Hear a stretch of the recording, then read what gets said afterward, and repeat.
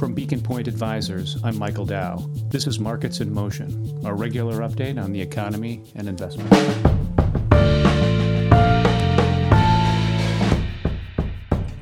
Today on the podcast, we'll start with an update on the pandemic, the status of the next stimulus bill, and a new segment where I answer questions submitted by our clients.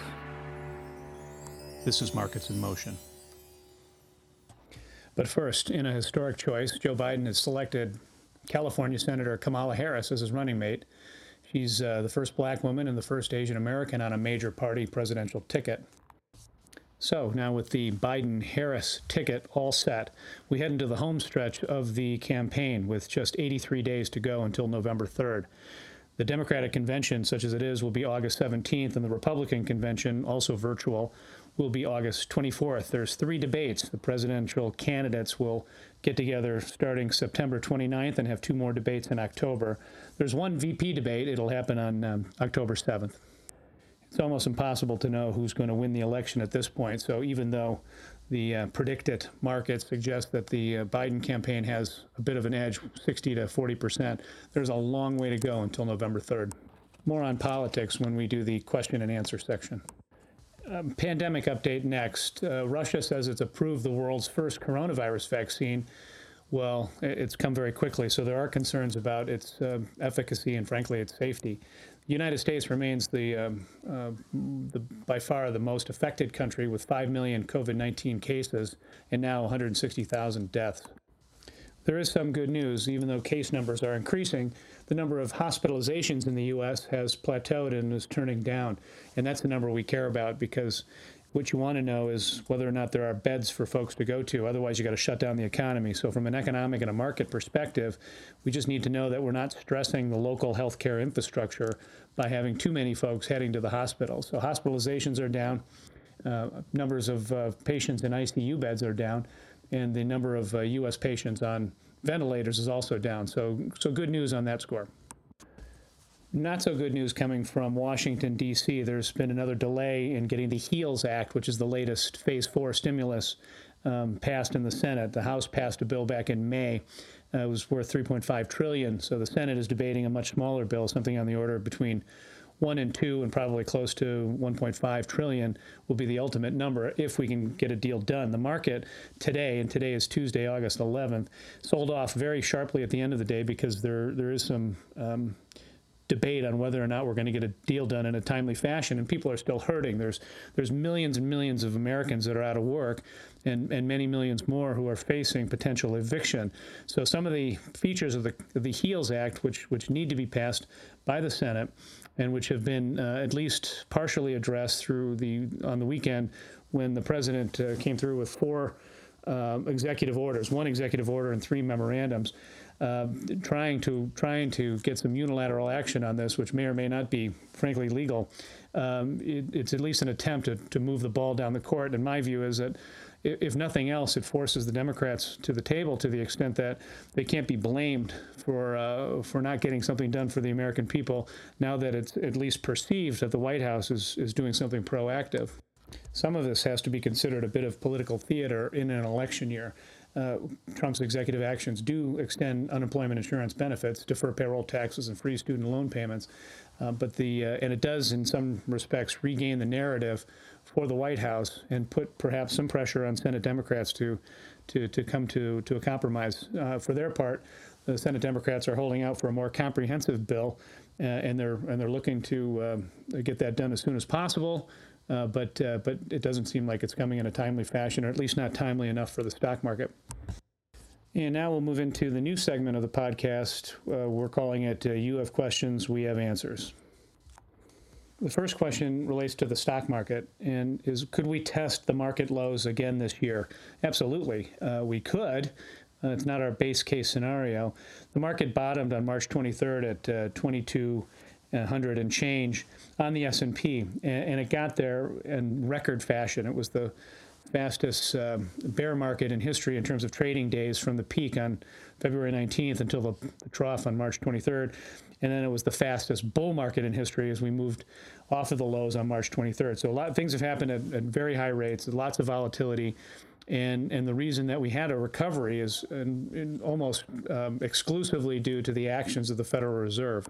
Specifically, the Federal Reserve Board acted swiftly and decisively and with massive scope to fix the bond market. And by fixing the bond market, the Federal Reserve removed the fat tail of substantial bankruptcies. And if in a bankruptcy, equity holders are wiped out. So by fixing the bond market, the Federal Reserve fixed the stock market.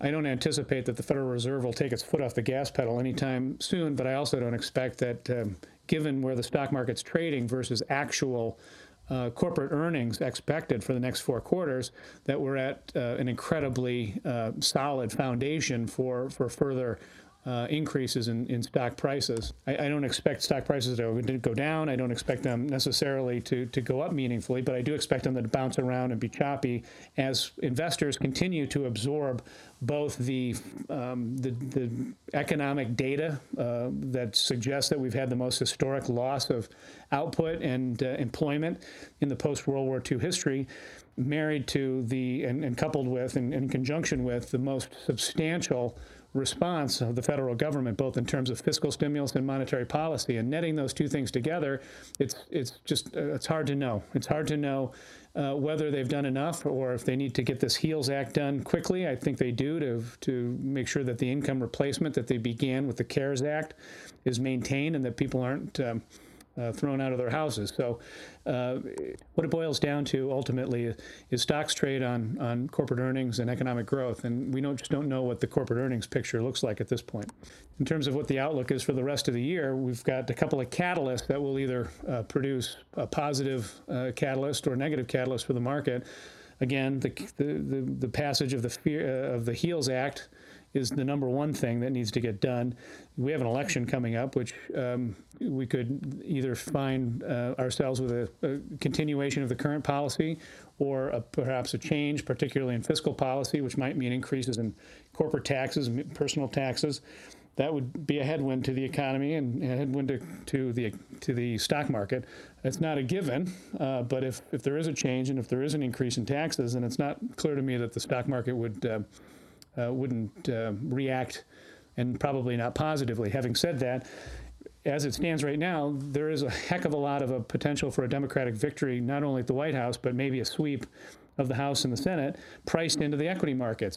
That's the most likely outcome. And if that's the most likely outcome today, and we don't get a huge reversal of that, then you can assume that information is at least largely priced in. Nothing is a given, and there's a long way to go, as I mentioned, till November 3rd. But as it stands, the thing we would worry about isn't necessarily one party winning it all or some of the White House, the House of Representatives, and the Senate, but whether or not that's fully priced in come November 3rd. Is now a good time to be considering gold? The answer is it would have been great 2 months ago, the first part of May. Gold's been on a tear because real yields, that is nominal yields minus inflation, are now deeply negative. And as a result, the fact that you don't earn any yield on gold isn't a headwind at all. In fact, it's kind of a plus. If you're losing purchasing power by owning nominal bonds, then gold looks pretty attractive. It's also part of the search for a new reserve currency, which I think is a futile search at this point. Precious metals aren't likely to be the answer, at least in our investment lifetimes. So the answer is no. We prefer tips. Look at precious metals. Precious metals do have a place potentially in the portfolio as not just an inflation, but as an Armageddon hedge.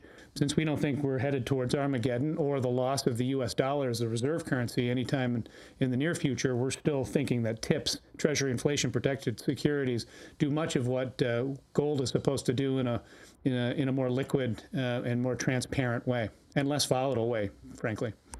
There was a question about the outcome of the election and what do we think it is and what we think the impact on markets are. I think I addressed that. It's way too early to tell. We'll know more after the conventions, which is the first big kind of marketing effort and signals the home stretch of the election and the campaign season, and frankly after the presidential debates, which are coming up starting at the end of September. So it's really too soon to tell who's going to win. What the market impact will be is also too soon to tell.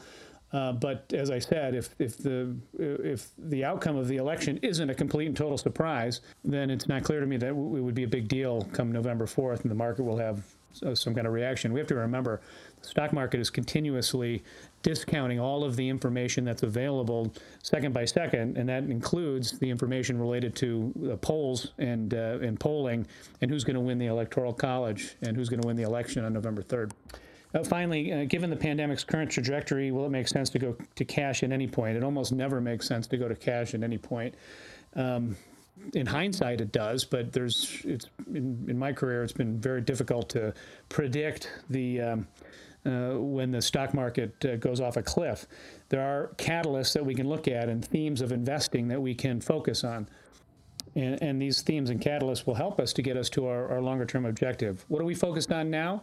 The theme is that there's massive government support for both the economy and for markets as a result, in terms of stimulative fiscal policy and massive and unlimited, apparently, monetary policy. And this has all been to the good. It has supported both the economy, and it has been the proximate cause of the stock market's rebound. This isn't going to change. The Fed has unlimited resources currently because we're the reserve currency of the world. However, there are limits, and when we reach them, we'll know it, because Treasury yields will go up and foreign investors will stop buying U.S. dollar-denominated securities. And in the meantime, we're probably going to suffer through a pretty extended period of negative real yield and real interest rates, that is, nominal yields minus inflation being deeply negative, like they are now. We call this financial repression, and there's a white paper posted on the website that goes through this in laborious detail. We're going to talk about it more and more as the quarter rolls on. There are themes, there are catalysts, and we'll be constantly vigilant about them. We meet quarterly, the Macroeconomic Committee and the Asset Allocation Committee, to discuss our outlook for the GDP, inflation, Fed funds, unemployment rate, and to determine, based on asset classes, U.S. equities, international equities, U.S. fixed income and international fixed income, what's rich, what's cheap, and what's fair. And it's this process that allows us to be proactive in our client portfolios. And that's it for Beacon Point's Markets in Motion.